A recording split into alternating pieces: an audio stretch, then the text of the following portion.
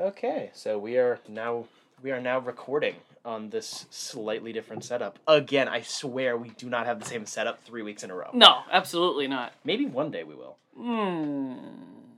So as you can tell by the lack of autism. Yeah, Colin is not present this week. No offense to autistic children. We love them all, but Colin is a special autistic child. He's worse than I am, and that says a lot. Yeah, Colin is away on a personal errand. Which I would like to talk about for a minute. So, okay. Our audience should send thoughts, prayers, good wishes, whatever they feel like, towards Colin and his family. His wife, her pet iguana died, and they're burying it right now. So it's a very emotional time for him and his family. So, do you know if they plan on replacing the iguana, or are they gonna take the relationship up a step and move on to a snake or something? I think they're going to be saving about 15% on their last pet and getting a gecko. Why buy a comic that might cost more than a dime? Come meet the brothers who are here to waste your time. There's just the two of us here. Do we want to yeet into the news like Colin yeeted out of this thing 2 days ago? We should probably do the whole classic, welcome back to the Dime Comic Bros podcast. That is an old classic from the vault. Yes. The vault that's open pretty much every week. Yeah, that we only started like 9 months ago. Big vault. More than that. Deep vault. It's been almost a year. We're coming up on a year. We're getting next there. month. Okay, and we still can't figure out how to set up the microphone. Yeah, we're very professional. I mean, hey, usually when it's done, nobody knows. Until we lampshade the fact that we suck at what we do. Right? We joke about it, but we're not joking. No. So we've mentioned our missing host, our ghost host. But this week, you are joined by Spencer and Jacob. And we are here to report the comic news of the week to you.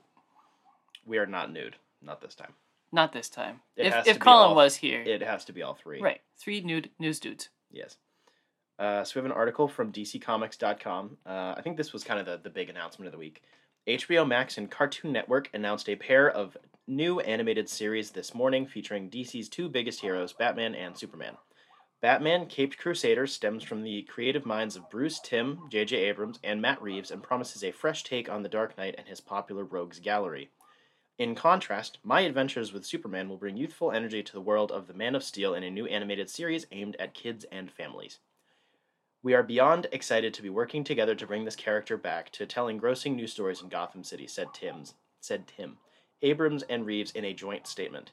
The series will be thrilling, cinematic, and evocative of Batman's noir roots, while diving deeper into the psychology of these iconic characters. We cannot wait to share this new world. Batman Caped Crusader has received a straight-to-series order by HBO Max and Cartoon Network. Produced by Warner Bros. Animation, My Adventures with Superman introduces us to 20-somethings Clark Kent, the bright and driven Lois Lane, and their best friend Jimmy Olsen as they begin to discover who they are and everything they can accomplish together as an investigative reporting team at the Daily Planet. These are from some long sentences. Mm-hmm. Promising a mix of action, comedy, and romance, the new series has received a 2-season order from HBO Max and Cartoon Network, as announced this morning by Warner Bros. Head of Kids and Family Programming, Amy Friedman. There we go.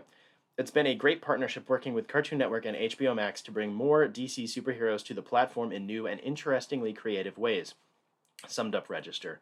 This is the first animated Superman series in many years, and we want to tell our Superman story through the trio of Clark, Lois, and Jimmy, whose relationship dynamic will allow for rich, serialized, and engaging stories as we explore their lives as individuals and their journey together as friends. Big article. Very big. So big. I'm kind of looking forward to both of these, but I have a couple hesitations. What are you thinking? I'm happy that there's new animated shows for Batman and Superman, just like my childhood. So the new generation can have the same thing I growed up with, and that is good. Yeah.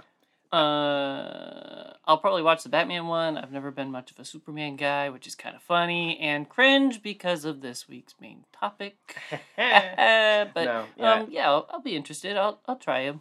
Yeah, so I mean, I'm looking forward to Caped Crusader because the teaser image and the noir and the all that shit is real exciting for me because I think that's something we still, even probably with BTAS being the strongest entry, still don't do enough of that. Right? But the fact that it is a whole new thing is kind of annoying. Like, it's not a big deal, but the fact that there's the so I mean, the DC animated universe has a lot of room left.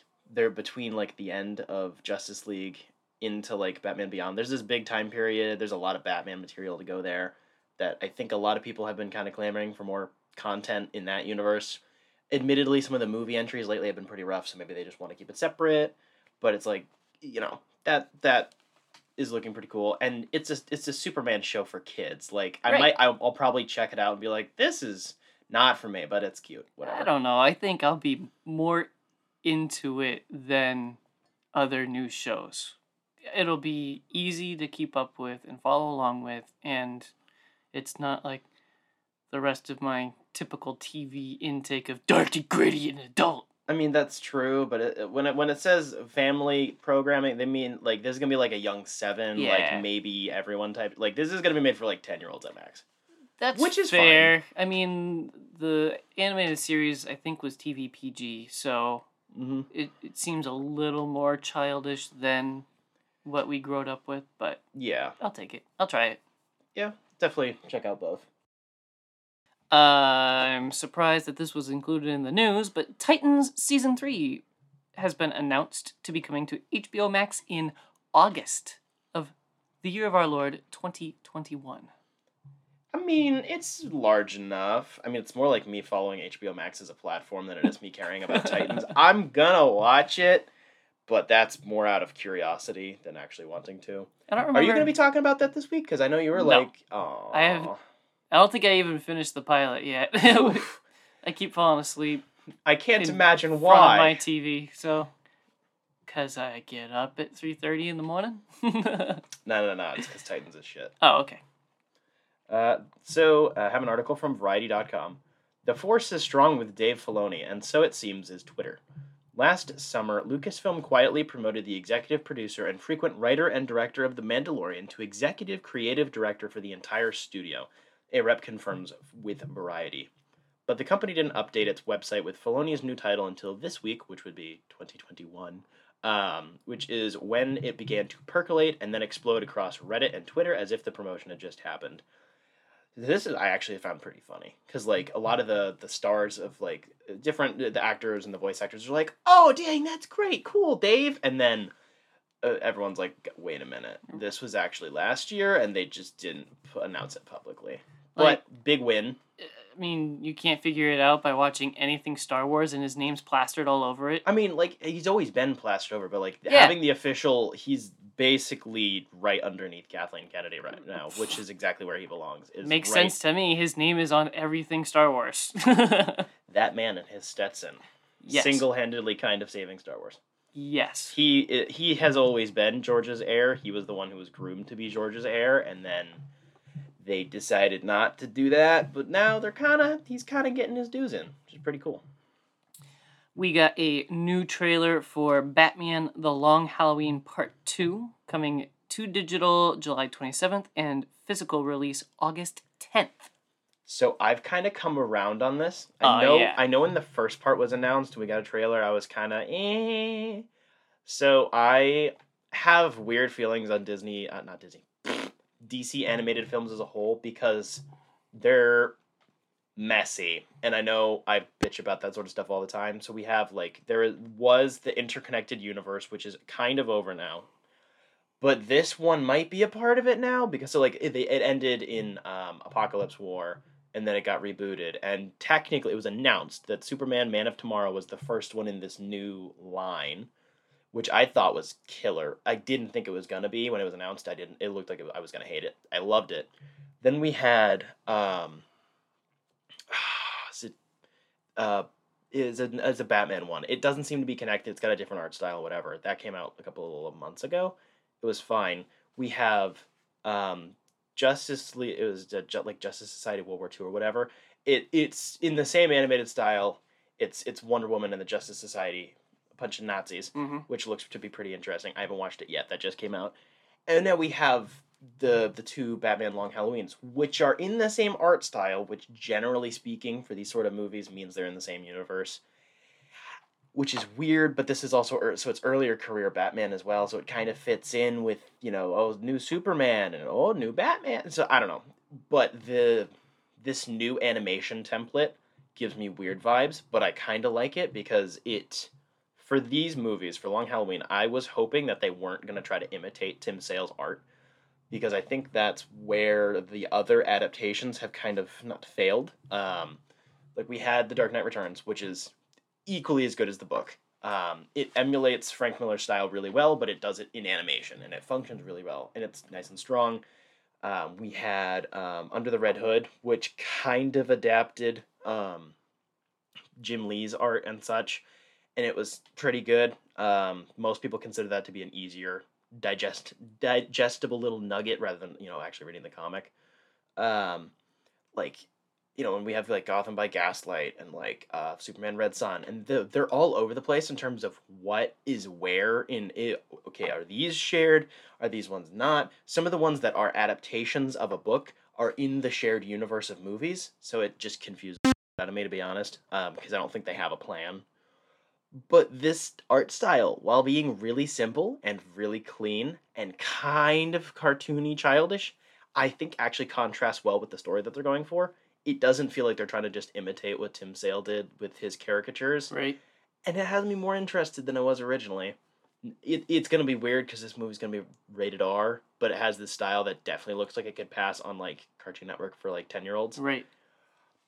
I don't know. I'm not hyped, but I'm more interested. I have an article from comicbook.com. One of DC's most popular Elseworlds tales is officially getting the film treatment, as Warner Bros. Home Entertainment confirms that an Injustice animated movie will be the next title in the studio's slate of animated films. Though little in the way of details have been revealed, it will seemingly spin out of the popular video game series and comic series of the same name. A sneak peek of the film will be available as part of the upcoming home release for Batman The Long Halloween Part 2. No other details surrounding the project, including a voice cast or release date, are available at this time. So, this is very shortly after the release of the new Mortal Kombat movie, which has done fairly well for itself. Yeah. Seems a little sus. I wouldn't call it sus. I'd say they're literally just going, hey, we can do that too. Exactly. And they're all owned by WB. So this I think is interesting for me because have you played both of the games? I've played part of the second one. Okay. So But I beat the first one easy. Yeah. So Easy GG. I really like both of the games, and I think the comic series have been absolutely stellar. In particular, to recover from some of the not so wonderful parts of the games. And it's really painful because the two omnibuses of the comics, like collecting most of what's out right now, is like really cheap. Mm-hmm. And I want to do it, but I can't. Yeah. Tom Taylor is a king. Yes. He's been killing it.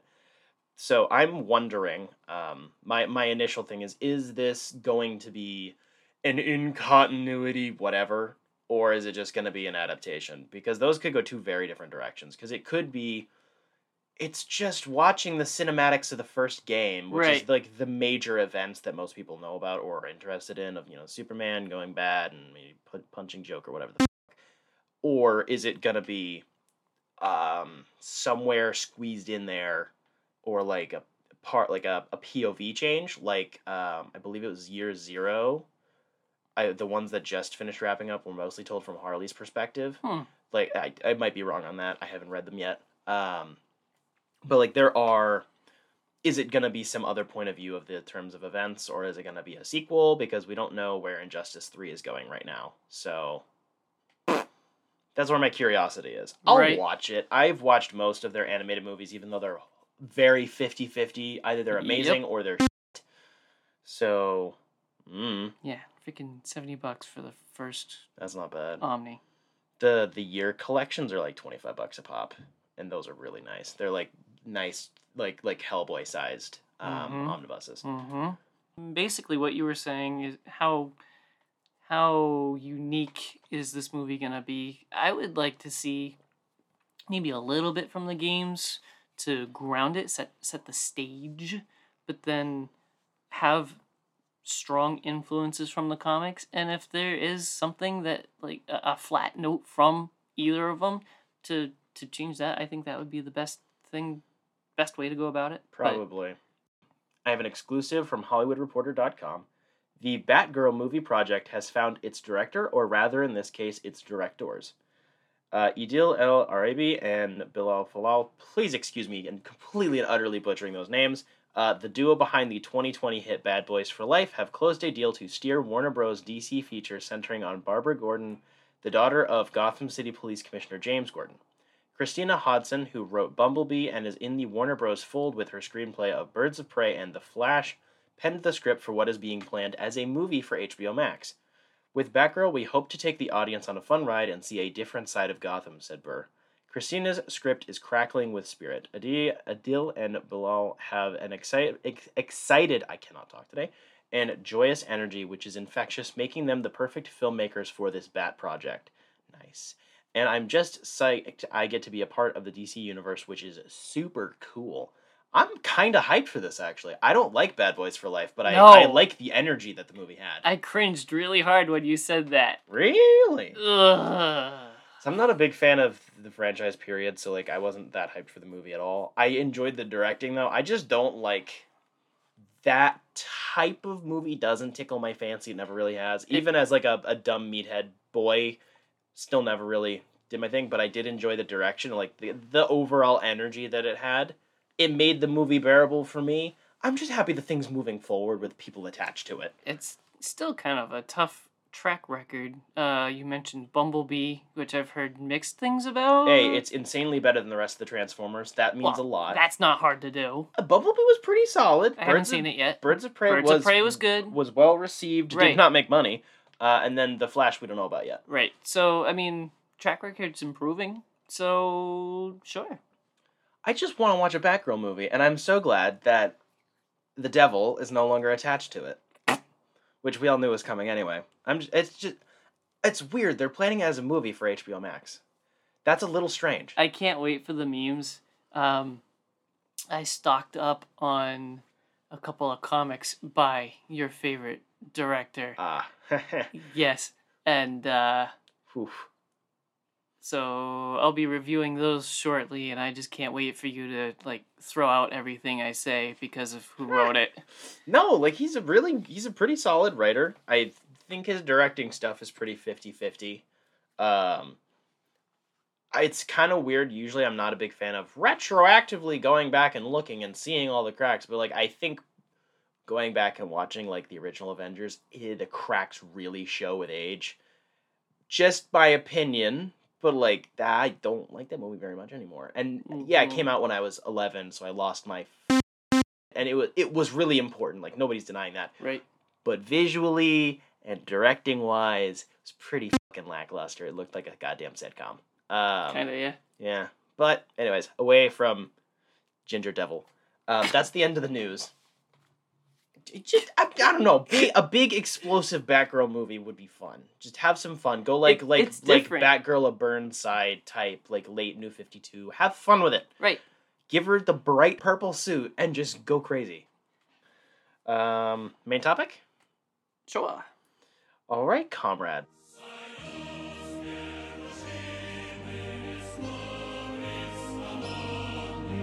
Superman Red Sun is a 3-issue prestige format comic book miniseries published by DC and released under the Elseworld imprint in 2003. It was written by Mark Millar and illustrated by, penciled by Dave Johnson, Andrew Robinson, Walden Pong, and Killian Plunkett. A lot of pencilers. So this is what literally the premise was. What if Superman had been raised in the Soviet Union? So what if Superman but communism? So yeah, so we have Superman crashes in the Soviet Union. He actually crashes in the Ukraine. Gets raised by some farmers, then is yeeted into the government. And he acts as the Ubermensch. He is the Superman. He's like the not the enforcer. That's a bit too strong of a word. He's a little bit below Stalin. He's like Stalin's like right hand boy, basically. Like, Until literally. Stalin dies, in Yes. which case he becomes the Soviet leader. Yeah. Which, just on that note, that's the major change that the animated movie did. Really? Superman killed Stalin. What? I actually think the movie's better, but I'm gonna clip all that out. Technical difficulties. Yeah, so over the 3 issues, we get to see 3 different time periods. I'm not going to list the years off the top of my head. So we have Superman taking over as the leader of the Soviet Union from Stalin. Stalin just dies. He got poisoned at a party or whatever. Superman is hesitant to take over the Soviet Union because he's like, hey, I'm just here to help people. I'm not here to like lead. I don't like government. And then he sees what's going on with the people and how much they need a leader, and he's like, all right, it. And he just becomes Superman, but all the communism. If he openly declares himself to be a communist, we take his word for it. So we jump forward in the next issue to some 20-ish years later. We have Batman doing an anarchy. So this Batman is his parents were killed by an agent of the KGB. So he blames Superman for all of his problems. I personally feel like there's some BVS got some influence out of this book in that aspect. It gives the same vibes, like the direct link to Superman type agitation. But this Batman is basically just Batman, but with a fucking hat. It's my favorite Batman outfit. Are you kidding? Like, really? It's one of my favorites. It's definitely up there. It's one of my top 5 at least. It's very he's got like a big old it's like a canvas and like tactical gear outfit, and he's just got a freaking what are those hats called? Ooh. It's not a deer stalker, but he's got a fuzzy hat. Dog gear. Something like that. He's got a big old fuzzy hat on top because it's cold because it's Russia. I have one of those hats and I love that thing. Yeah, they're warm. It's one of my favorites. So we have the ideological difference. To dig into my political knowledge here is essentially we have an anarchist going against a tanky. So Superman, being like the head of the Soviet Union, is getting a little bit detached from the people. He's living life, making statues and stuff. He thinks he's still doing the right thing, and he's sending out people to help the country, but he doesn't do as much of the work himself as he probably should be. So he's like getting detached from the people. So he's becoming very much so what most people think of when they think of the Soviet Union and or communism, of like the government just kind of doing shit.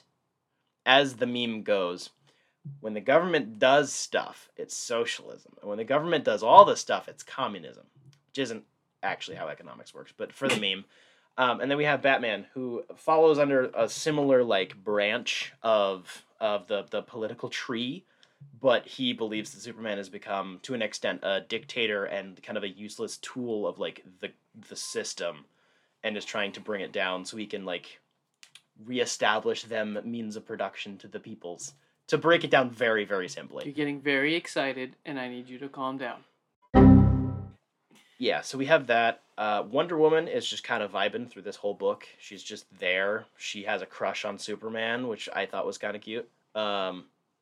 And Superman's too dense to figure it out. He's a complete himbo. He's real dumb. And then we jump forward in time, and now Superman's getting old. They're all kind of getting old. We have Lex Luthor, who's part of the United States government throughout the other 2 issues. He's Lex Luthor. He's a big old scientist man, hates Superman, trying to kill Superman. Normal Lex Luthor. Right.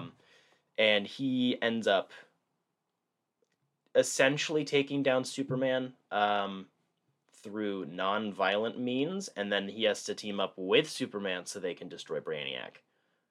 Very rough synopsis. So through all 3 issues, you have the other side of the ocean. We have what's going on in America with Lex Luthor and Jimmy Olsen and Lois Lane and all that fun shenanigans.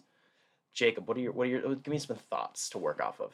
We've talked about before in The Dark Knight Returns how Superman's role in that book is kind of generic. It kind of doesn't do a justice to Superman's character. But I think that Batman's role in this Superman book was done really, really well. It makes sense, all of Batman's motivations and what he does, and it's close to his character. So I really like Batman's role in this book. It's probably my favorite part of the book. I definitely agree with you on that. It takes up the majority of the second issue. Yes. So my thing with this book, I haven't read this in a while. When I reread it, my major thought was, this is a lot more of what if Superman but communism, Right. instead of actually digging into it that much. It's very surface level for the most part. It relies a lot more on the aesthetic of like, so it leans more into like the cultural differences more so than the actual political differences of what's going on. Right. Mark Millar has a very basic understanding of economic systems, and it clearly isn't trying to make this actually about ideology for the most part. And that's, I think, why the Superman and Batman dynamic works the most, is because that's the deepest one that there is. Compared to the rest of them, it's kind of, I don't know, the book has more of like the aesthetic of the idea rather than actually diving into it. And there's nothing wrong with that. That's just not how I like most of my books to be. That's pretty close to one of the notes that I wrote down. I said, reading this kind of feels like willingly reading propaganda. Like, look how bad socialism is. The leading example, I think, is in the first issue. It shows people, having to eat from soup kitchens or whatever, and Superman's like, we have to fix this.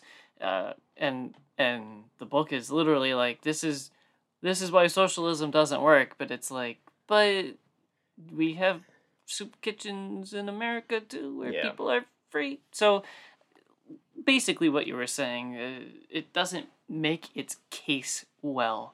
I also said this book is definitely interesting in premise. Like, what if Superman landed in the USSR? And how would that change things? That's a really good idea. I really like the idea. But it just feels like it gets kind of lost in itself and its goals.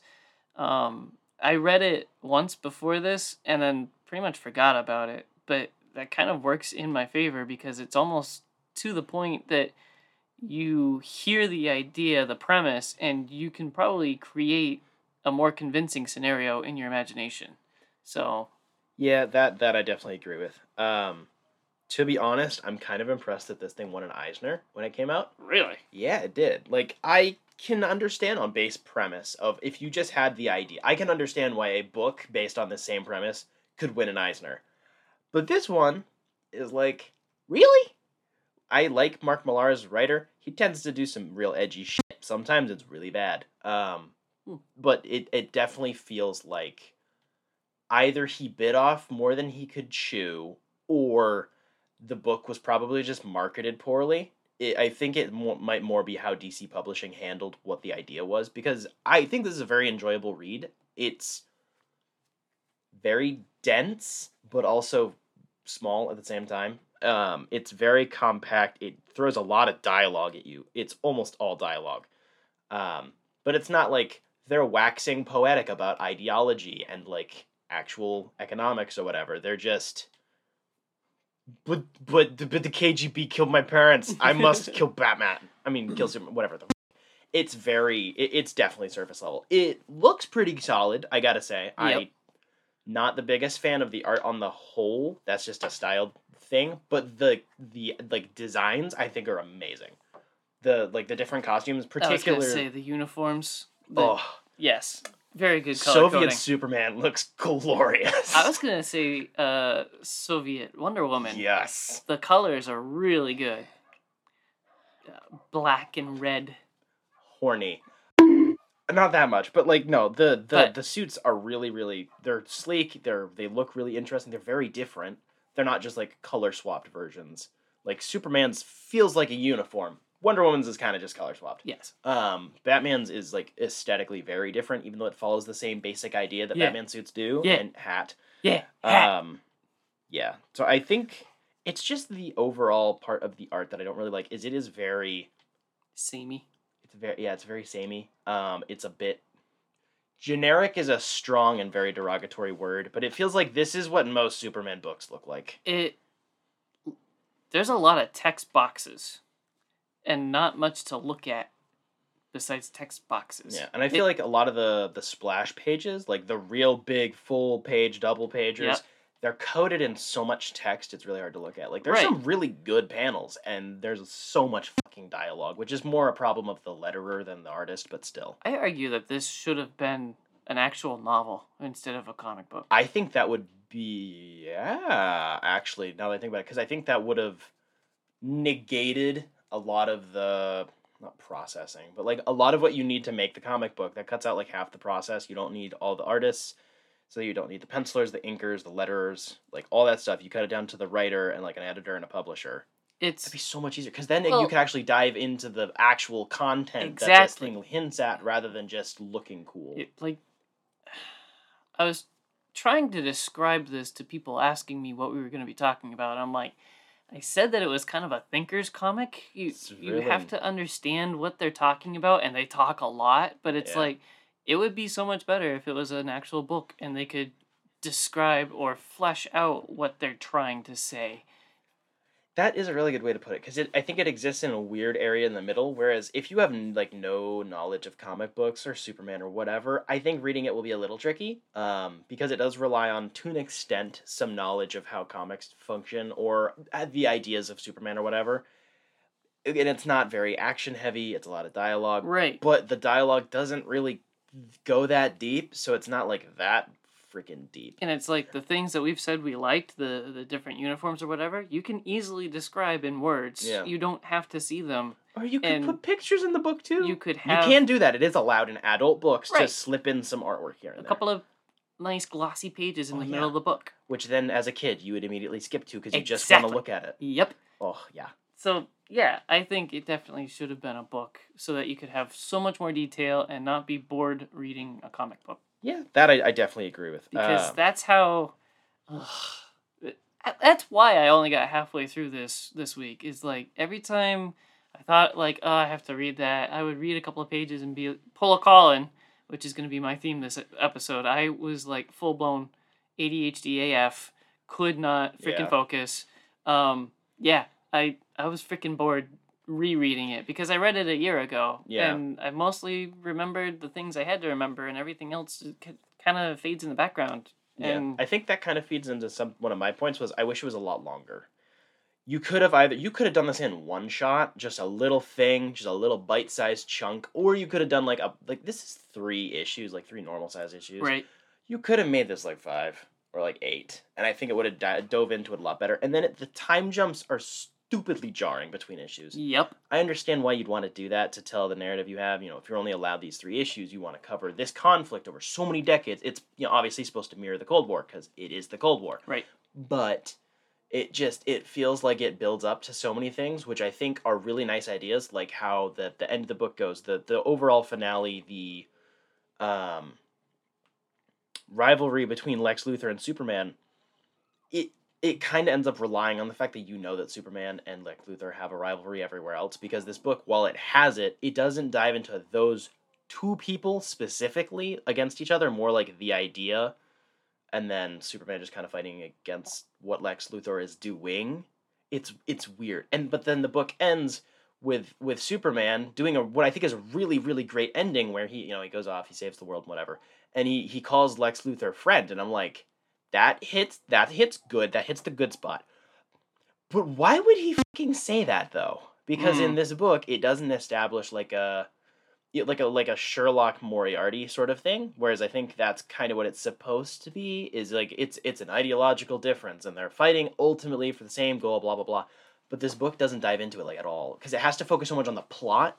But it still ends up not really going that anywhere because it's all, ooh, they're doing this, and ooh, aliens, and ooh, Brainiac, and whatever. But it doesn't. A lot of it, I kind of want to say like 40% maybe, is Superman's inner monologue of this is what I grew up with and was taught and how I should serve my country and whatever. and whatever. I think you could have definitely, if you're going to do this as a book, I think doing this full first person would have been really cool. He's always questioning what is right and wrong and what makes, the United States different from the Soviet Union and who's right there, and like there's a lot of that. And I think it could be trimmed down. It's a lot of lampshading without actually going anywhere with it. It's Right. just him kind of doing the same questions, and then Lex Luthor doing the same, haha, capitalism can be bad, but like, it's better. It's like, but where to proof dough? Have you seen all the behind the scenes stuff? Yes, All I right. find that so much more interesting. Right? I love that sort of stuff. So like I do really love what they did with the Green Lanterns, though. So the twists on some of the other DC characters, I think, are very 50-50. What they did with the Green Lanterns is really, really interesting. I like the way that they balanced the ideas of the Superman and Lex Luthor dynamic. I really like Brainiac. But Lois Lane serves like almost no function in this book. She is very much so the plot. And the movie did it better. I wanted to talk about that. Oh boy. So it kind of drives me crazy that what they did to the Lois Lane character. And I thought you were going to be against me on this one because I talked about it last week about somebody else too. No, Jim Gordon. It's just love triangle. It's so weird. It's like they try to justify her wanting Superman because she has an awful marriage with Lex Luthor because he's an asshole. But Lex Luthor, a sociopath, really? But it just comes across to me like she wants the all-star quarterback. And And like, yeah, everybody knows where that goes. As soon as he retires and doesn't throw the football good no more, she's going to want the next all-star quarterback kind of deal. And it's like, I think Yeah. it cheapens her character. oh for sure. She is not a character in this like at all. She's there for the aesthetic of having Lois Lane. Right. They should have had her, a strong Soviet woman, and like whatever else. They should have, I don't know, You could have something swapped her character. I don't know what that noun would be, but just swap her to the Soviet side too and have her there as Superman's, solid wife that's like maybe feeding into his no, socialism is the best and you're the ruler of the world and whatever else. Like Yeah. that should be the counterbalance to him saying, well, is there something better? Like that would have worked so much better. That than is a what good the book point. does. Is usually when you have a narrative that's told primarily from the perspective of someone who is ultimately wrong, but we're supposed to empathize with. As an example, being like Joker, like the movie. Generally speaking, it's smart to have they're not exactly a foil. I don't remember the specific narrative term, but like having someone there essentially just to talk about fucking like ideology, like just someone to sit there and bounce their ideas back at them. Because it gives you more potential to kind of just talk about it. Like, it's very narrative convenience so we can discuss this in more depth without having to do much about it. But, like, that really helps with that. And then Superman is very lonely in this book, which I do enjoy, but, like, there isn't... It's just kind of looping his own dialogue back onto himself versus Lois Lane is over there. And I get the idea of, like, her being essentially, like, the side effect of, like, what the capitalist machine is doing, like...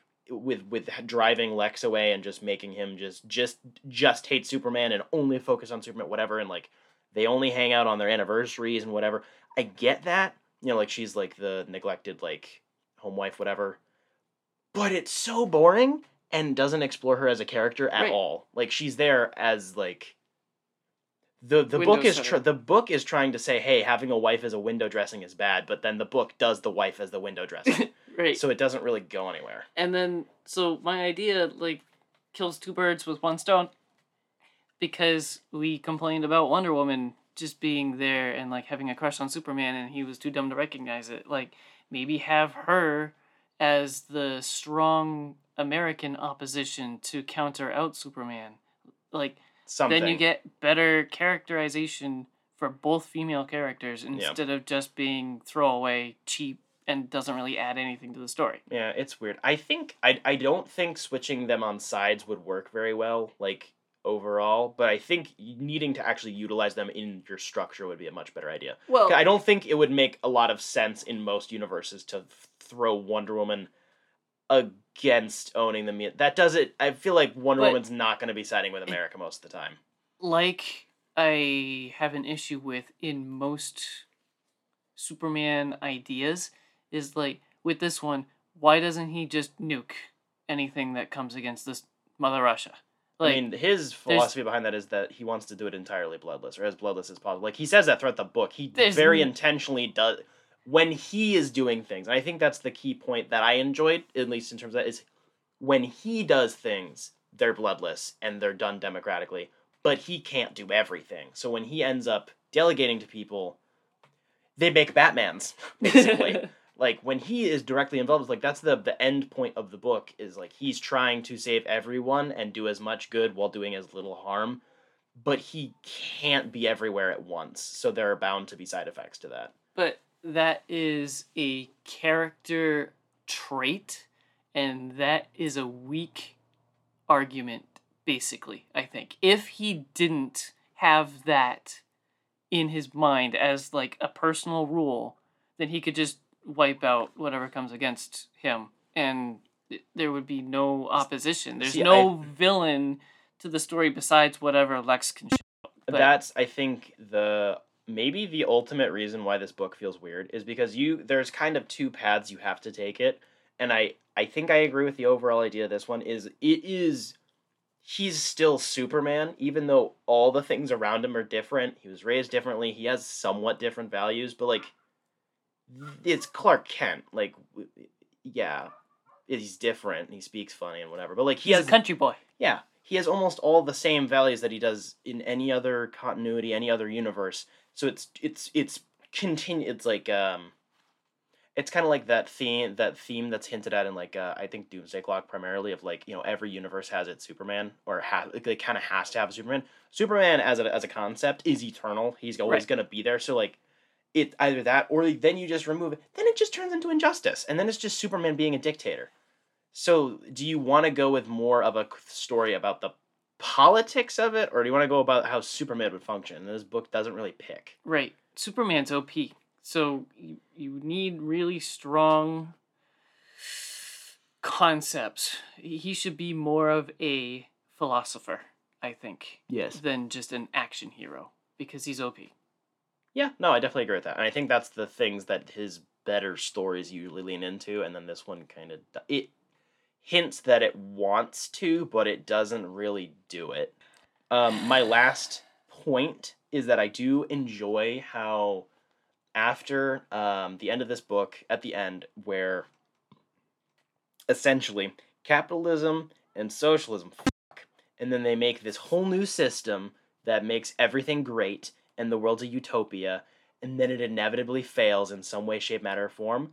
And we have, like, it does the whole everything is cyclical, kind of like the end of, like, Last Night on Earth, where, like, there's always going to be a Superman. So then in the future, I don't even remember, it's like millennia later, there are these people who send back their son Kal-El in time to go back in time and land in Russia, and, like, it does the whole cyclical, the end is the beginning thing. Right. I'm a sucker for those, even though usually they're pointless. Last Night on Earth, that part really threw me. I was like, what are they trying to accomplish with this twist? And I didn't get it. It went over my head because it's in a confusing part of a timeline. Like, they start out trying to confuse you, like, where is this in whatever timeline? Yeah. With, like, a body swap and whatever, and then it ends with that, and it's like, what is going on? I don't understand. Yeah, no. I mean, I think we discussed it at the time, and over time I've come to agree a little bit more with you. That was one of the weaker points of that book. But I think it's one of those things that give me happy feelings, even though I know most of the time they have no reason to be there and they're kind of dumb. I'm like, oh, they did the Superman will always exist thing. Same thing with Doomsday Cock. Doomsday Cock did that. I really loved how Doomsday Cock did that, actually. I know you did, but that's because you understand the DC timeline way freaking more than I do. True. And I'm like, who the f*** is that? It's a little blue boy. No kidding. So overall thoughts, I enjoy this. I'll read it every once in a while, but it had way more potential out of the base premise than was executed. Upon attempting rereading, probably will not come back to this.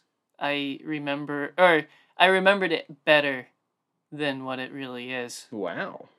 Interesting. It was a struggle to get halfway through it this week. I was just very bored. Yeah.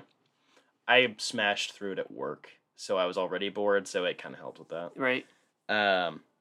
So we're going to move on to Star Wars Bad Batch Episode 4, which came out yesterday. Jacob, what'd you think? I pulled a Colin and stared at my phone far more than the actual episode. So you're going to have to carry me on this one. Wow. I did notice that the character I never remember the name of from Mandalorian is in this episode. Fennec Shand. Yes. Yeah, so... Voiced by the same actress, too. Yes. Yes. And Ming-Na Wen, she's great.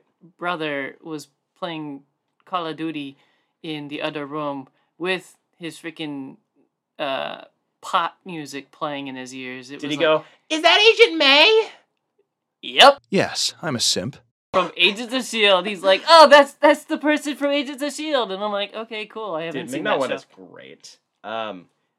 Also aging like wine. Yes. Okay, so yeah, basic plot of this up. This is one of those nice little simple plot episodes, Yep. which I was a big fan of. It's mostly a chase scene. Yeah, it's a lot of so they need to cloak their ship because there's apparently a target on their back, and people are tracking them, and they're like, "Oh shit!" Also, they're out of money. Yeah, because they have Republic credits, and those don't work on me. Only money. So they need to get Imperial credits to do anything, but they can't get Imperial credits until they register to get their personal ID numbers, and they can't do that because they're on the run. The whole dealio. I forget. I'm reading 3 different Star Wars books right now, and I don't even know if it was one of those or if it was some show I watched or whatever, but when the Empire took over in one of the iterations of Star Wars that I've been consuming recently, there was they set up little shops, and they were saying trade in your Republic credits for Imperial credits or whatever. So oh yeah, no, that's in Lost Stars. Is it? Okay. There's just little propaganda centers everywhere. Right. Yeah, they're so just is that sucking canon? off Palpatine. It is. Why couldn't the Bad Batch do that? Because you still show? need your I don't remember the specific term. You need chain code. There we go. Oh, which is what Mr. Filoni has created, by the way. Yeah, so you need your chain code. Hence why Han, no name, was given a last name, a Solo in Solo, a Star Wars solo movie, because he does with his red Solo cup. Yeah, they need to land so they can tweak the ship so they can switch their basically their ship VIN number. So they land. Then they're like, also hungry. So they they split up. Hunter and I think Echo. Uncle Hunter and Uncle Echo. Sorry, I forgot my own rule. So the 2 best characters take the small other best character, and then they go on a little expedition to go see what they can scrounge up and do some sightseeing. Sorry, it's not sightseeing. We're on a mission, but it's sightseeing. So they go to a shop. They sell off Echo, which I thought was freaking hilarious. Right. They're like, "Oh, he looks like a droid. He's a droid. We could sell him for money." And he's pissed off the whole time. I'm worth more than 2,000 credits. I think it was 3. They settled on 3, and he still wasn't happy. Yeah. I thought that was great. So yeah, they split up, and then Wrecker and Uncle Wrecker and Uncle Tech. That sounds horrible.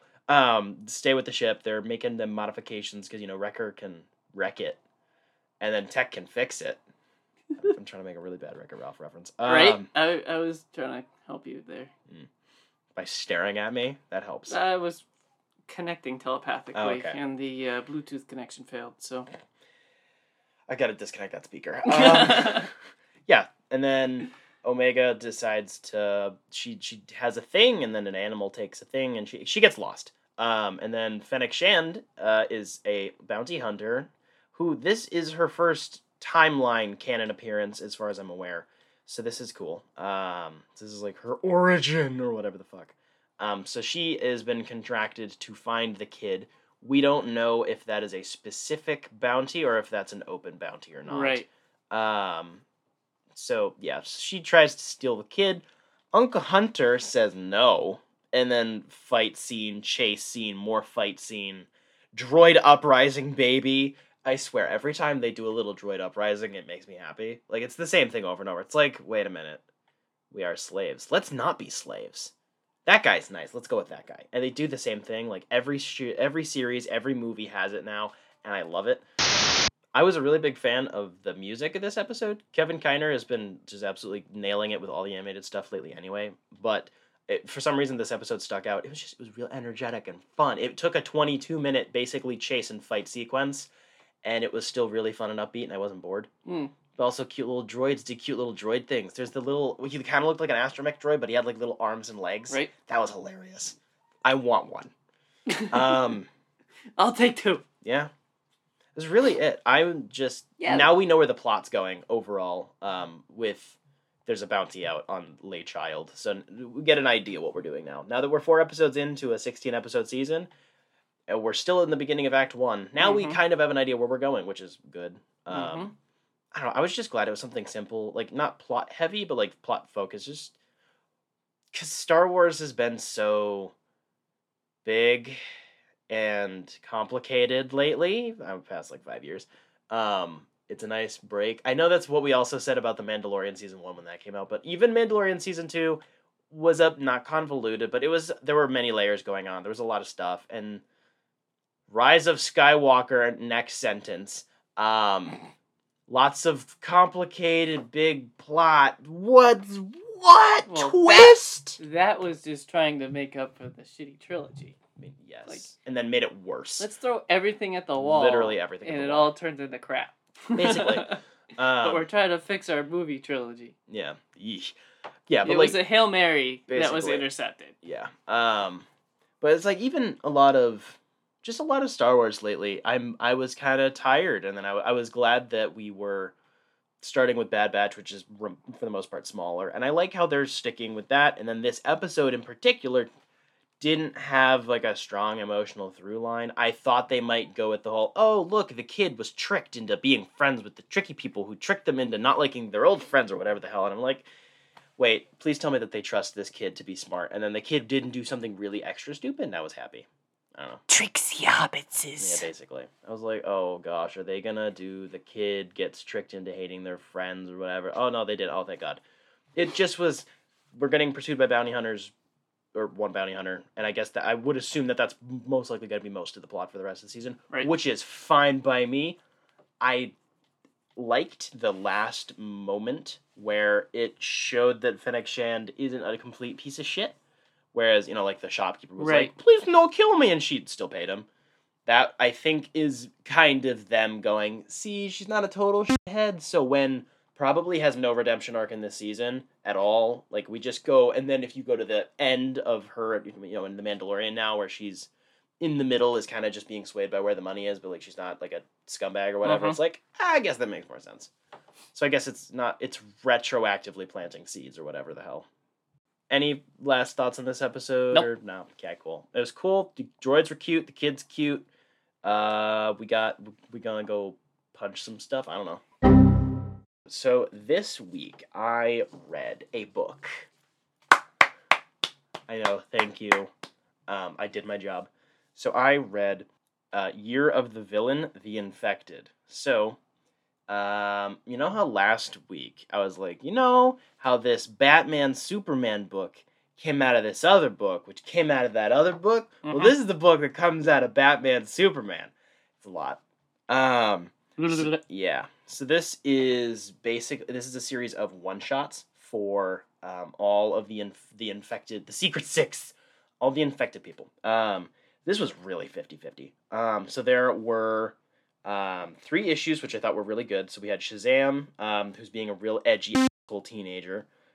It's basically it. He's just being a dick the whole time. Supergirl, which I thought was really good. It ties into what she had been doing at the time, so it's a lot of plot that I didn't even know about because I hadn't been keeping up with the Supergirl line. But there's some good internal stuff going on there. And then James Gordon, big standout. Excellent issue. The Blue Beetle one was pretty mediocre. Typical, am I right?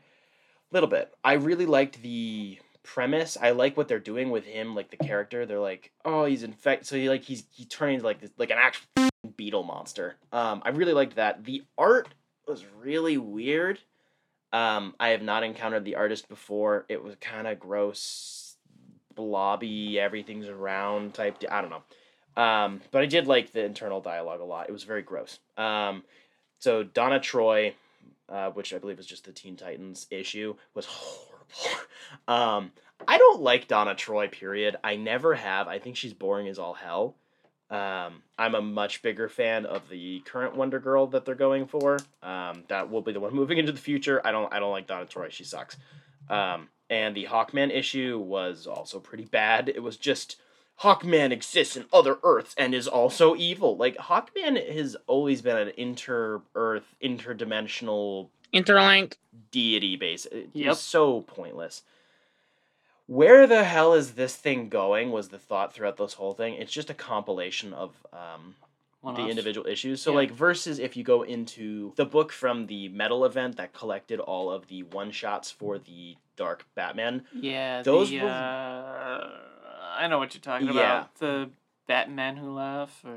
Whatever the hell it was. something like that. Yeah, but that book was...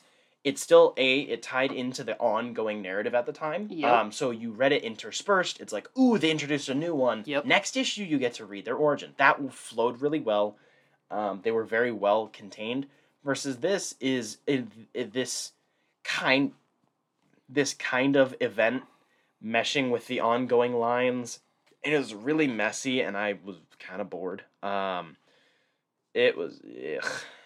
It is a compilation book, basically. Mm-hmm. Not a big fan. A couple of good ones, though. Evil James Gordon's pretty fucking cool. I don't know. What have you been doing? Is that from the one drawn by Jacques? No.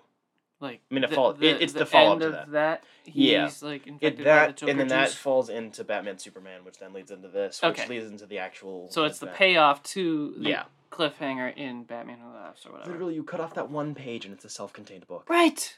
So close. It's a really good cliffhanger, too, and it goes cool places. Anyways, what have you been doing, boy? Suggested price. I bought this full price for like $15. If it's like $5, pick it up. I'm happy because it's on my shelf because I'm a completionist dickhead. But I wouldn't recommend... I'd loan this to people and then recommend you only read specific issues. Right. So what if you only found the James Gordon issue? I'd pay like $5 for that. All right. That was really good issue. So really, you're just buying the book for the Gordon issue. A little bit. I mean, he yells at Batgirl and then she cries. It was pretty cool. She does a big sad because Daddy's screaming at her. Well, this week I read Swamp Thing: Roots of Terror, which was released in 2019. Ooh. It includes 4 issues of Swamp Thing stories that aren't connected in any way. The point of this book is it's basically a tribute to Len Wein. I think I'm saying that right. I believe so. Who died, it seemed quite suddenly, quite young. He was the one writing most of the Swamp Thing stories. And when he died, they had actually written and basically made an issue starting a new series. So that was one of the ones included. It was like part of the main continuity, it seemed, and it was going to be like a 3-issue storyline, but obviously there was only one made. This is my first thing with my first Swamp Thing book that I've ever read. So my takes are going to be kind of just floating out there in the ocean because I don't know what to base this off of besides other comics. I don't think it's floating around in the ocean, my dude. I'm pretty sure it's floating In the around swamp. in the bayou. Yeah, whatever. The artwork is really, really good. There was one that I can point out and say this is the weakest, but that's that's far from saying it's bad. It was just 3 amazing ones and 1 good one. So, for artwork, there's lots of depth and meaning to the characters that you'll love when I lend you this book. The size of the book is doubled by so much behind-the-scenes stuff for these 4 issues. So you basically read the issues twice. You see how it was released, and 1 or 2 of them have a little blurb explaining it before you read it. And then the end of the book goes through the same order, but it's got like the script, or it's got the pencils with no text boxes or whatever, or inks or whatever, or concept art, or all kinds of things like that. So you basically, you're buying 4 issues with a lot of behind-the-scenes stuff. Nice. Cover price is $18. Wow. I would suggest half that, unless you are a diehard Swamp Thing fan. I mean, I've got some swamp ass right now. In which case, this is going to mean a lot to you. So definitely pay full price, because it was a very nice tribute to Len Wein, and there was somebody else, but I forgot who. I believe it was an artist that was connected to the series. Doing the shit. I completely. You sound like a porn star who's freaking out. Just like you sound like you're trying really hard to sound like you're doing something, and everyone knows you're lying. No, I'm trying to remember, because I read it a couple of days ago, and I was like, I don't know who that is, and now I should be reporting it, and I can't. So Spencer, what else have you done this week? So I did another Year of the Villain. Ooh. Yeah. So this was like overall, it was a kind of like the whole year of 2019 was, what dare I say, a year of villains. Bruh. The event was really spread out. It's weird. So this was Hell Arisen, which is like the actual main event, or kind of main event. So this was a 4-issue miniseries, but it was split. Each individual issue was split into 3 parts. So we have Chapter 1, Doom, which was written by Scott Snyder, penciled and inked by Jim Cheung. Chapter 2, Leviathan, written by Brian Michael Bendis and art by Alex Maleev. And then Justice, which is part 3, written by James Tynion. I still don't know how to pronounce his last name. And James Tynion. There we go. I knew it. James Tynion IV. And then illustrated by Francis Manapul. I'm not a fan of when books or issues are split up between different writers and artists for the most part. If it's a one-shot, so like an Infinite Frontier or like a DC Rebirth, where it's like, this is the demonstrate what the different lines will be like, and it's big. This is just 4 different issues, but split up between 3 artists, 3 like writer-artist sets. It's really annoying. So on that thought, liken that to Mandalorian, which is directed by different people every episode. That's fine. That's good, usually. It can't be that much different, though. Like, it's gonna look mostly the same, but you're gonna have different freaking artistically shown shots. And there are different point of views and perspectives. I think it shows strongest in the first season, because that's where episodes were a lot more in the bottle. Right. But you have a heist episode, which also partially played out like a horror movie for short segments of it. That was very different than the first 2, which were basically just like actual straight up westerns. Like, it's very different directing styles. Very different from when it's That's what I'm saying. So you said you don't like it when it's not comic lines are like written by different people and drawn by different people. So I have no issues with it when they connect, or like events. No shit, they're not gonna all be done by the exact same people. Right. That's fine. Like when there are different intersecting lines, like the Metal the Resistance, where you have Suicide Squad, Titans, Green Arrow, Harley Quinn, like all of them intersecting, that was fine. And those did jump in between. But that was on an issue by issue basis. This is, each issue is split up into 3 sections, and there are 4 issues. Oh. Yeah, and they're each running a different part of the plot. I see. It's now. annoying. Okay. I thought all of it was done really well, but I just can't stand that sort of writing style. It feels way more gimmicky, and these are some of my favorite comic writers. It's annoying. Basically, this is partially a culmination of the Forever Evil event, as well as the Year of the Villain event, and some other shit, which then ties in. This is essentially like the setup issue, or like the setup book for what is going to be happening in Death Metal. It also ties into Justice Do More. I forgot that one. That's kind of the big one. Some of those are events. Some of those are just like the end. Like Justice Do More was like the end of the Justice League book written by Scott Snyder in 2019. It's a lot. And this is where I think DC Publishing really fucked up with how messy all this shit is. Yep. Because all of the ideas are really, really, really, really, really good. They got amazing artists and writers involved. And it's so fucking all over the place. It drives me crazy. Anyways, so Lex Luthor, our big old bald boy, is essentially having a rivalry with the Batman Who Laughs, to become the right hand of Perpetua, who we met in the Justice League line. She is the mother of the multiverse. So her children are the Monitor, the Anti-Monitor, and another character who I cannot remember, who is one of the people who also monitors those sorts of things. I just can't remember his name. Fuginut.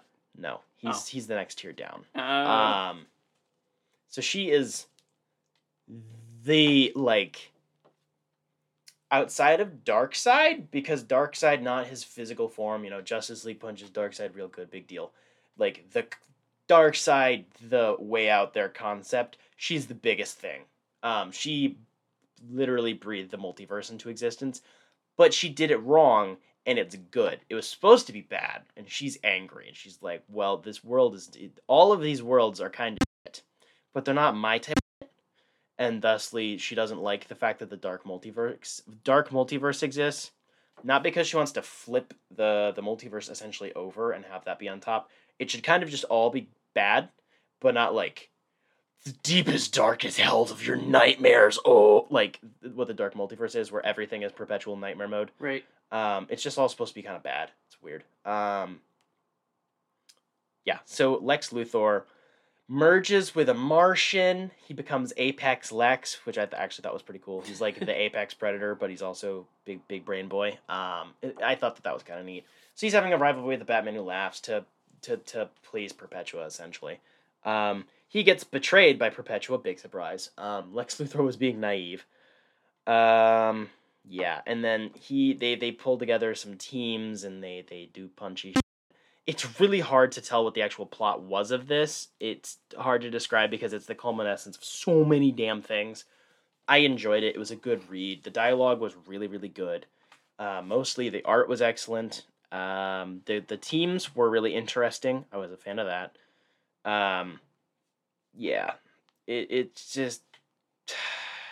I gave this book a fairly high rating on Goodreads, but on the most frustrating thing is how messy this fucking thing is. Because this isn't like the big event. This is a tie-in to another tie-in to 3 separate smaller events, which are all leading up to the big one, which in theory makes sense. All of your other events should be dwarfed by a crisis, and the crisis to end all crises. But still, it makes reading it really unpleasant and obnoxious when you don't know everything, so you have to end up doing a lot of wikiing, and then you're like, I just want to enjoy these 2 people just kind of yelling at each other, because it's fun. Right. But, yeah. That's really it on that. Price? Like $16, $17. Get it on a sale for like $12. 10, all right. $12. It's Not all bad. right. It's a decent enough read. It's just frustrating on the larger scale. Right. Well, I pulled a call-in. Wow. And I played most of EA's Star Wars Squadrons, which released last year, 2020. There are 14 missions, and I got through most of them. I stopped because I got to a spot where it's like, shoot the thing, and the thing wasn't there, and it really, really, really pissed me off because they're just saying shoot the thing over and over and over again, and there's no thing to shoot. But anyway, it felt like each mission was just made as a precursor so that you understand how each different ship operates so that you know what you're doing when you jump into multiplayer.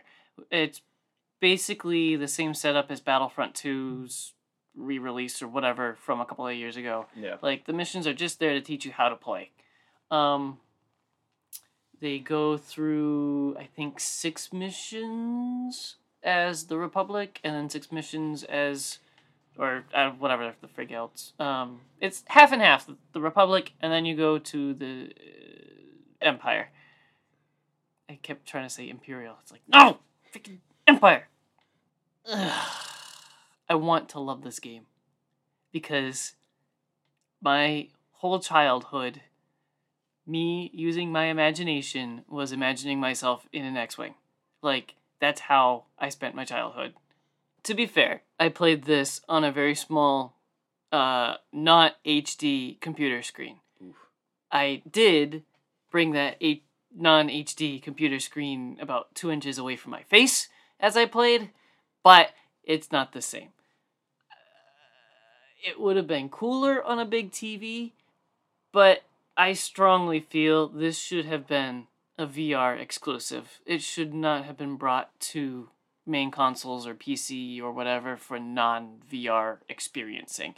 I mean, it was primarily designed for VR. Yeah. So they just kind of ported it over. It shouldn't have been ported. It just doesn't translate, I don't think. That's sad. There's a lot of stuff in between missions, like actually flying, where you're like standing still and you have to point at the different rooms to go in there and then point at the different people you want to talk to, and it pulls up the cutscene and you have to talk to people before you start the mission, and there's briefings that you have to attend.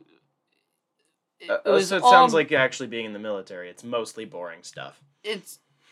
They're trying to add a story to the tutorial for multiplayer. But after like 4, I was just mashing the skip button. Like, just let me fly. Please, get me out of here. Like you would be in the military.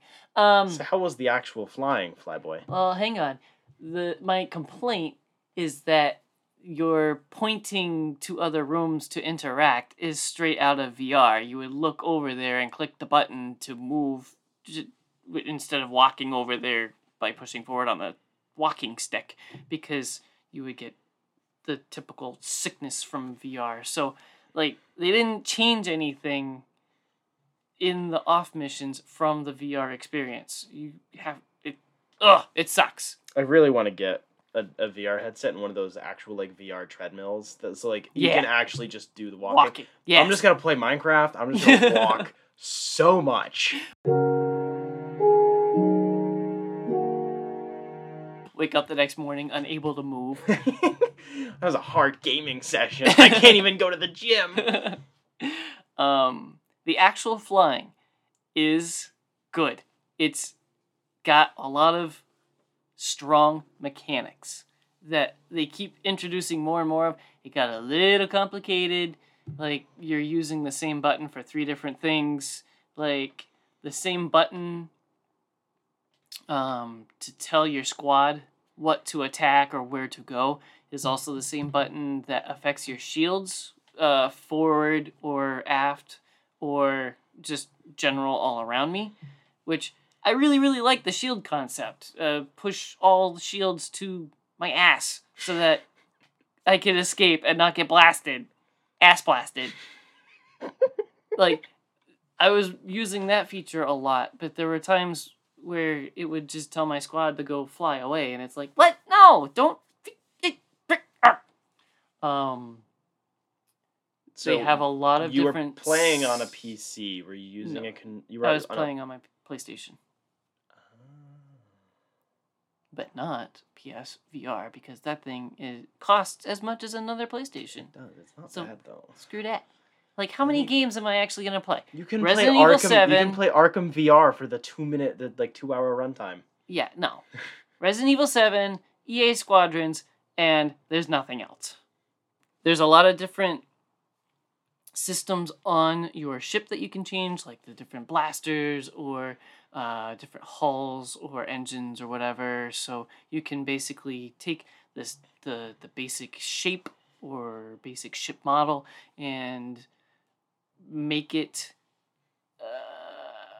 peak for how you play. If you're a run and gunner, or if you're slow and tanky and bombing or whatever, there's a lot of variety in how you can build your ship, which is really helpful because most of the basic ship loadouts, I had a really hard time steering. It just felt like I was driving a school bus. It was like, please turn sharper. And they like tell you to slow down and turn or whatever, and it just doesn't What work. you really want to do is just space drift. Just do that awesome move that you see in every movie where they're just... It's really hard to pull off, but you can do it. Nice. But it's really hard to pull off, and I pretty much only did it during the tutorial. That was cool. I won't remember how to do that again. That's one hell of a pilot. So, I want to like it, but I don't have a VR headset. It should have just been VR. Just tape your phone to your eyes. Just put a little cardboard box around it. Multiplayer is frustrating because it's a really, really big space. It's almost like Battlefield size map, and you only have 5 people to shoot at. So it's like by the time you get to the firefight, you're like da da da da, and then somebody's shooting at you, and you're dead. And it's like, I didn't even hit somebody. Like, a lot of that is partly because I probably suck, which I can fully own. But also... Get good. Shut up. But also, it's just really frustrating to have to fly for 30 seconds to get to the fight, and then... But you gotta redeploy from the ship. It's die gotta very be quickly. battle accurate. You're battle accurate. I got some battle scars. From Cooking Simulator, too. Yeah. Definitely. So what'd you buy this for? Because I know I it got launched it at for $40. 20, That's I think? not bad. No. It's about as cheap as games get. It's probably worth the price, but I'm kind of dissatisfied with what I spent on it. I personally should have waited longer for a deeper sale than that, but that would be hard to come by. So I read one of the books you have lent me, where it's multiple little books, but it's collected as one book. Yes. So I read Dr. Spectrum. So the book itself, I went and did a Goodreads search because Goodreads is always on top of their comic books. All of those issues are collected as what is called Full Spectrum, is what the trade is called. You're Full Spectrum. I know I'm on the spectrum. It's written by Sarah Barnes, penciled by Travel Foreman. It's a 6-issue 2004 miniseries under Marvel's Max label. So you bought it for like $8. Yep. I borrowed it. I read this on my lunch break. I kind of hate the art, frankly. Some of it's pretty good, some of it's pretty bad. It's super basic. It's so inconsistent. It's all one penciler, and every issue looks different. Not like we're doing different styles because the tone is shifting. It just looks like a different illustrator every time. And that's not because of all the flashbacks? No. I hadn't caught that. No, it's something that you'd feel like if it was potentially a more experienced illustrator, it would be an intentional choice to differentiate your flashbacks, right, or your different sections of the emotional spectrum, which is what I thought it was until I just read through it again, like briefly, and I was like, nope, it's just lazy. Weird. It's just kind of poorly illustrated. It's not horrible, it's bearable, but it's not fun to look at. It's just bland. The story was interesting in premise. I like the pastiche, which is what the technical term for when you have a character that's basically another character from a different company, but you're not actually parodying it. So this is a pastiche of Green Lantern. Because he's got a thing, with his emotions, and yeah, the Squadron Supreme, which is the team that he will eventually become a part of on this version of Earth, are basically a pastiche of the Justice League. So he's hanging out with like Black Hawk and like other characters like that. Yeah. I enjoy the pastiche of it being like a different take on a character from another company that somebody else came up with. I kind of like that. But this just the really bland ass characterizations of everybody, including the main character, very boring. It just everyone's generic. Everyone talks really generic. There are like 5 generic military doctors with 3 doctors, and nurse who gets fucked a lot in this book. And even the main character is very inconsistent, which I can live with that one because he's in a coma sort of thing, and he's like talking to the stone and doing flashbacks and stuff. So I could live with him being kind of all over the place.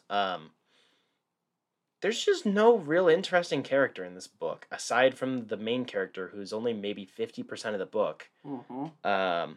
I did enjoy the flashbacks. The structure is something that, personally speaking, as an amateur scriptwriter, I would not fuck with. I would not try to write any of my stuff now like that in terms of structure. It's all over the place. If you're experienced, you can pull it off because you understand how to pull stuff in and out and weave the current theme of this scene into the next. It's really hard, and I don't think it was done very well. As she was described at the time, she was a hot and upcoming writer. It kind of shows. Not trying to be overly harsh, but I write flashbacks. I'm not a good writer, to be frank. I'm not, but I do some script writing here and there. I write flashbacks. Everything is real fucking simple, though. This is trying to deal with so many different time periods at the same time, and the current timeline, which jumps around. After the first issue, he's in a coma for like 4 months before we find him again in the second issue. And then it all takes place over like 2 days. It's so... This was not planned out. This was really done off the top of whoever's head. I really feel like it didn't justify the adult rating, to be honest. So it's a Max book, which means it's under... What Marvel was doing in the 2000s was they had alternate versions of characters. There's a couple of different... I believe there's 2 or 3 different Earth designations that all of the Max titles took place on. This is one. Punisher, Wolverine, and then another character all took place on a different Earth. Something like that. And I like that, and especially Punisher Max is universally loved and kind of retrofitted into main continuity at this point because everyone loves it so much. It's so good. But this one was like, alright, cool, they show the titties. What else? Like, it happens, like, there's some... It's like 2 or 3 words. Yeah, there's... Like, and 2 or 3 sex scenes. Yeah, but like... they're really, really, really small. Like, 1 frame. Yeah, like... I mean, the fact that the main character runs around a lot in the nude is probably the real thing. But it's shadowed out. It's shadowed. He's a big, muscular dude. Nobody cares if you can see his ass anyway. As usual, you can see everything. There's no dong, though. You hide the dong, you're fine, which is so dumb. Right. Yeah, but, like, some characters have some titties, and it's like, okay. Fine, like, I have no problem with this. None of it seemed gratuitous, which isn't a complaint that it wasn't gratuitous for the most part anyway. But, like, usually when you get this is really adult, it's made for adults, it's gonna feel gratuitous somewhere. This felt like another Marvel book in the early 2000s, which was when they had, like, their kind of darker turn, was, like, when, like, around turn of the millennium, like, Ultimate Comics, and then even the mainline comics were a bit more graphic at the time, but that's really it. I think, and they say fuck like 3 times. Yeah, I think what you're trying to say is like they only half committed to the Max rating. Mm-hmm. Like, if you cut what gave it its rating, it could have easily been mainstream. Oh, 100%. Easily. Like, it felt almost intentional that they were like, oh, we have to try to make this a Max rating. Like, you could have made the flashbacks way more visceral. You could have made it a lot more graphic when violence does happen. Right. And you could have easily justified that, like Punisher does, with no sweat. Right. Obviously, it's not Punisher, but it felt really half-heartedly adult. It was like, we should throw in a sex scene frame. Boom. Boobies. Yeah. Wow. It just expands upon what's already there. Like almost all comics of the similar type, they'd be like, oh, okay, they're gonna do the do on that couch, and then there's 2 panels. Someone's hand goes under his shirt. Boom, we wake up next morning. Like, that's usually what comics do for the most part. Right. And this one's like, oh, we got 4 more panels. You can see a nipple, and then someone says fuck, and then we wake up the next morning. It's like, why? Right. It doesn't add a layer. It doesn't unnecessary. It doesn't just allude to it like every other comic book. It doesn't feel like either it's gratuitous just to get horny people to read it or for people who really like language or whatever, and it doesn't feel like it is actually part of the desire of the writer or the artist to have a more graphic or more adult or more like in-depth look at stuff. Like just because you show a lot of boobs, it doesn't mean that your book is just doing it to get horny people on board. You can do it in a matter of, hey, we're doing storytelling that just has more nudity or whatever. But this one's so weird in the middle, and it doesn't care about either end of, we're doing it just so the horny, angry guys read the book, or doing it where it's like, it's artistic and whatever. It's just there.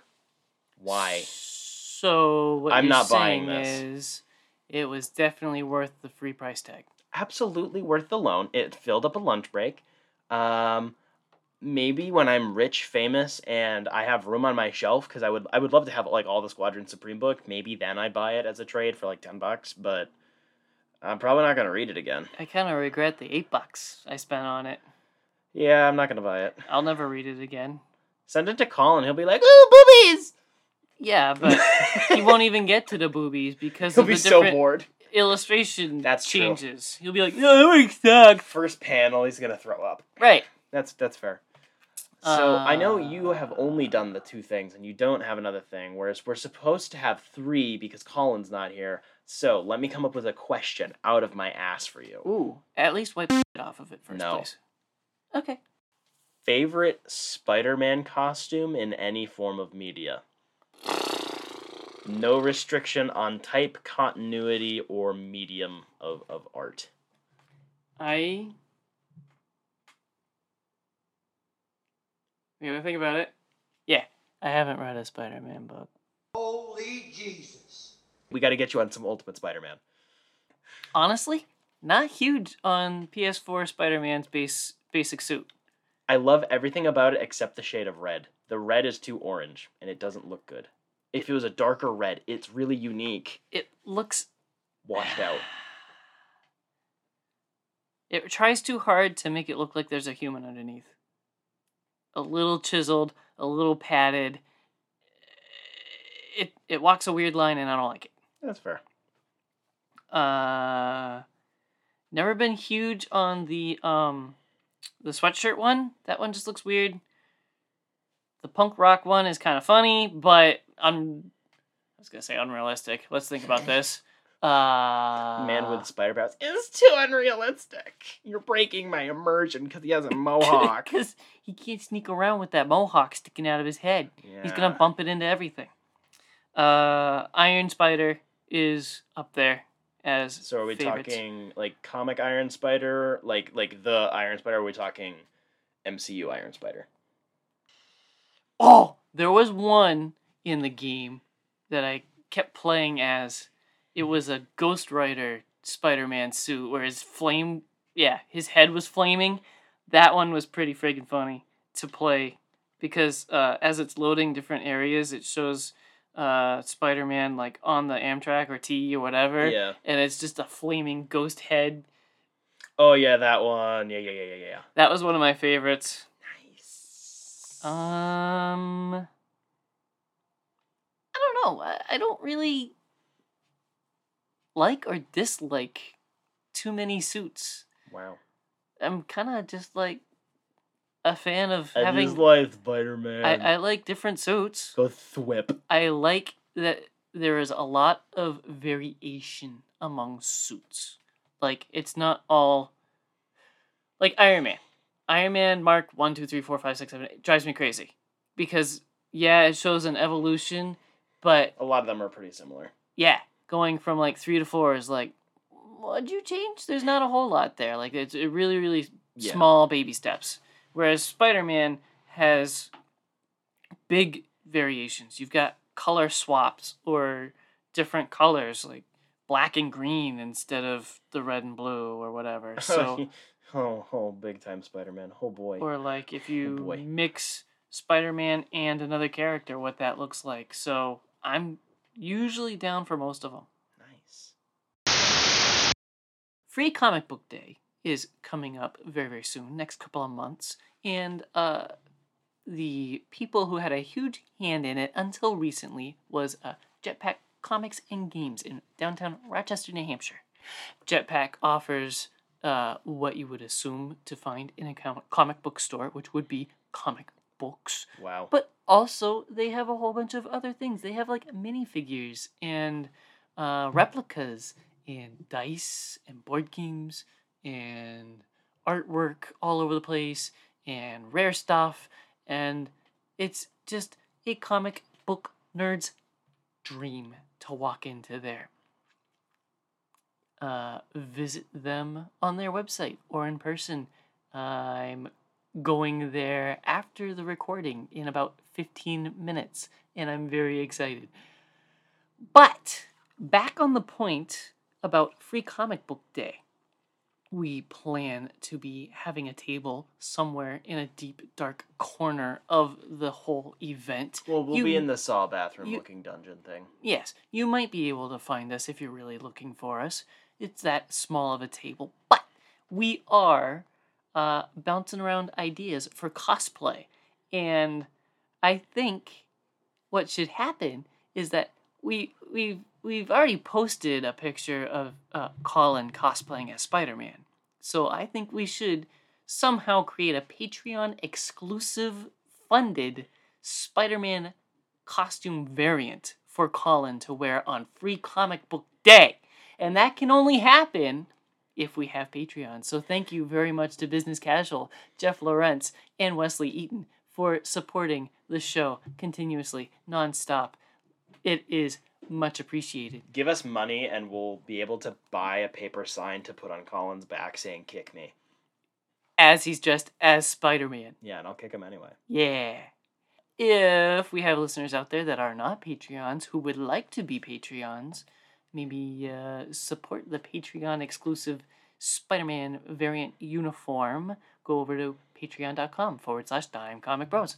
And there are a couple of different tiers. Hopefully those tiers are going to be simplified here pretty soon.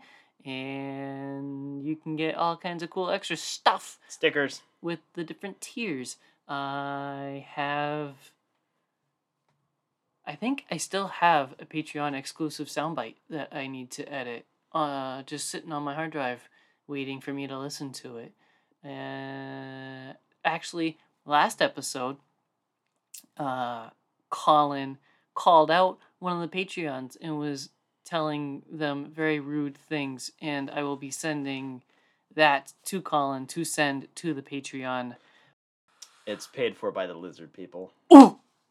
So, speaking of lizard people, you know what else controls the world? Ancient artifacts. And formerly Nazis.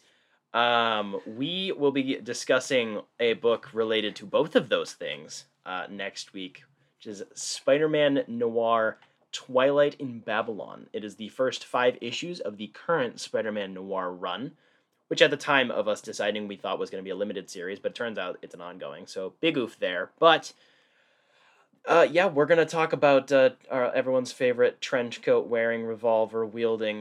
Nicolas Cage. And then the week after that's Howard the Duck. Yes! Yeah, so as Jacob said, Patreon's got lots of stuff on it. As you alluded to, we got some sound clips, we got some memes. Oh yeah, I didn't go through all the socials, did I? It's fine. That's your job. Exactly. I don't care about the socials. Exactly. I'm just the one who actually brings us viewers. You also listen to episodes as soon as they're done being edited, usually on Fridays, but on occasion stuff does happen. You know, we do have lives. We are allowed to have lives and girlfriends. Just saying. Jacob, get one. I'm gonna give you one. Sheesh. I am not gonna be your girlfriend. Feel free to follow us on Facebook, Instagram, and Twitter. I post memes and I post some news. On occasion, some news that we don't get to because it's not super relevant, or maybe it's like smaller stuff or updates, you know, stuff that happens in the nerd world. Maybe I'll post something about Mortal Kombat. Who knows? Nerd world. Oh, my word. Yeah, you get to see some of the teasers and the episodes we're going to be putting out in the future. Get some links. You get the hookups. You know what I'm saying? You know what I'm saying? Go follow us on social media. Give us a clout. Please give us a clout. We're desperate. I know hookups. Oh, boy. I'm sure you don't. Nope. Yeah, and then tune in next week, and we'll talk about trench coats and fedoras. And Nazis. Do you think we should all wear trench coats and fedoras next week? No. Dude, that'd make for a great photo. It would look like a WoW convention. Or an anime expo. Or just any nerd convention, period. Pretty much. Yeah. Probably shouldn't attack our own kind.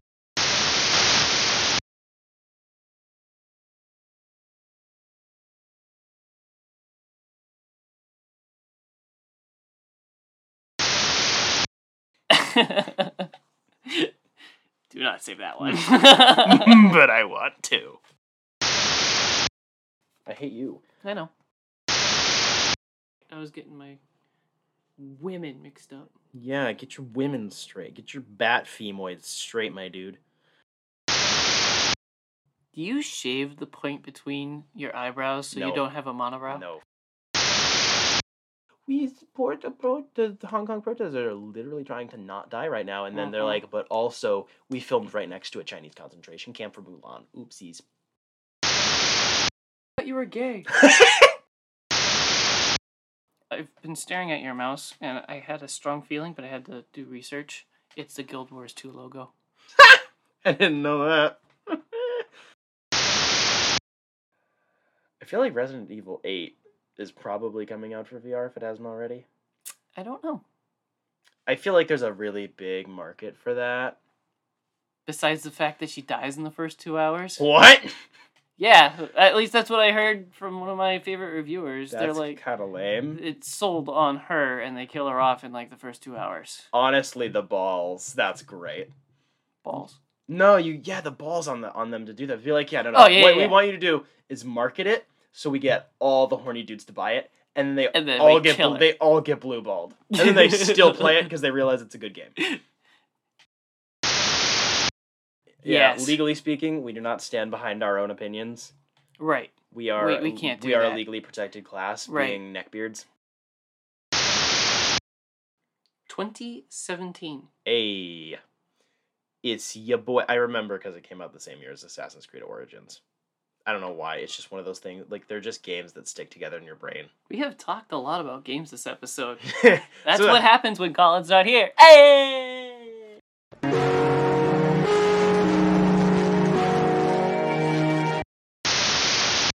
I covered all the bases with my hands.